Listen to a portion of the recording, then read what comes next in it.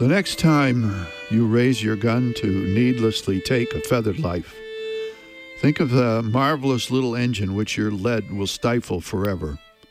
Lower your weapon and look into the clear, bright eyes of the bird whose body equals yours in perfection and whose tiny brain can generate a sympathy, a love for its mate, which in sincerity and unselfishness suffers little when compared with human affection.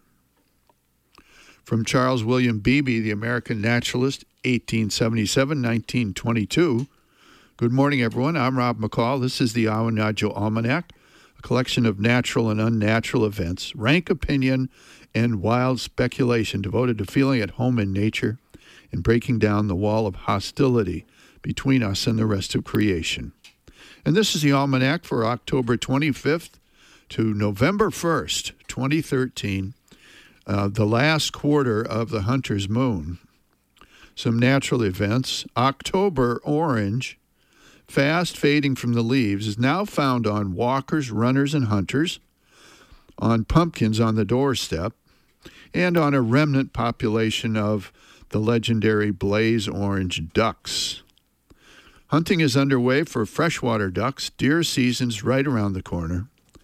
Sportsmen's groups are concerned with the ongoing decline in hunting license applications, and that the young seem to prefer hunting video games to going out into the autumn woods for the real thing. Here's a field and forest report.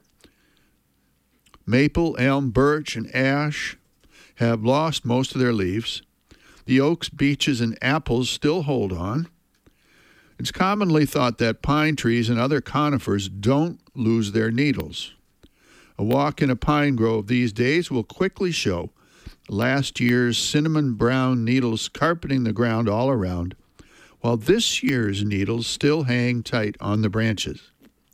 Cedar, too, has shed last year's growth. A couple of hard frosts have shut down the gardens and frozen over the bird bath, causing some impromptu ice skating by thirsty blue jays and chickadees.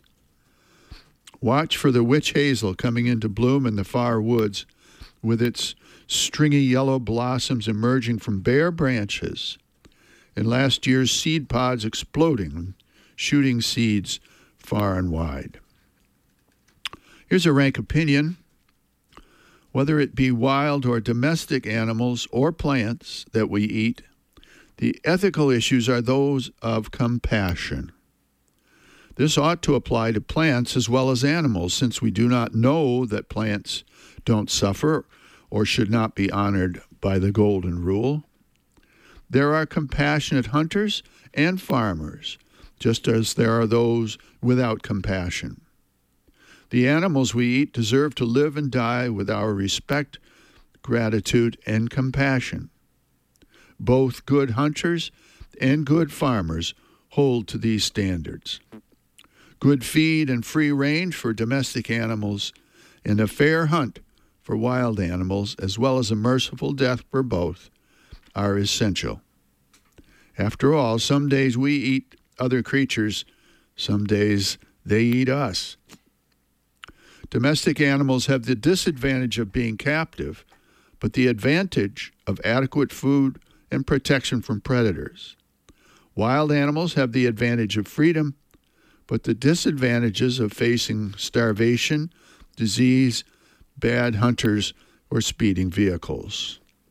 So it's difficult to conclude that hunting is either better or worse than farming in terms of the suffering caused. With deer populations increasing, the number of hunters decreasing, merciful hunting seems like an ethical choice. Think of the Native Americans who showed the ultimate respect to the deer by running it down on foot. Modern hunters may not be up to that, but they can show a similar respect by hunting on foot, taking only a clear shot, and tracking down and mercifully dispatching any wounded creature.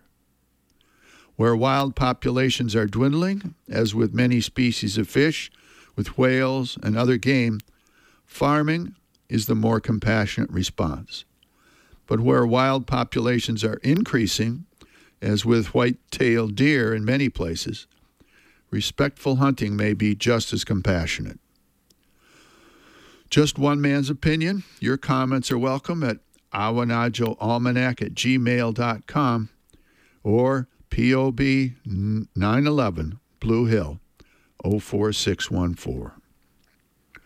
And finally, a couple of seed pods for you to carry around with you this week. The first from the author Peter Matheson.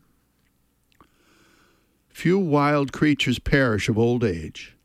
Sooner or later in the wild, some weakness, injury, disease, or weather will cause the winged bird to fall to the hawk or storm. Then in its years of strength, it had outflown. And from Albert Einstein, we must never permit the voice of humanity within us to be silenced. It is man's sympathy with all creatures that first makes him truly a man.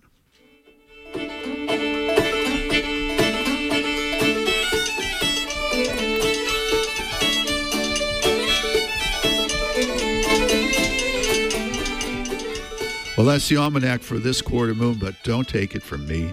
Go out and see for yourself.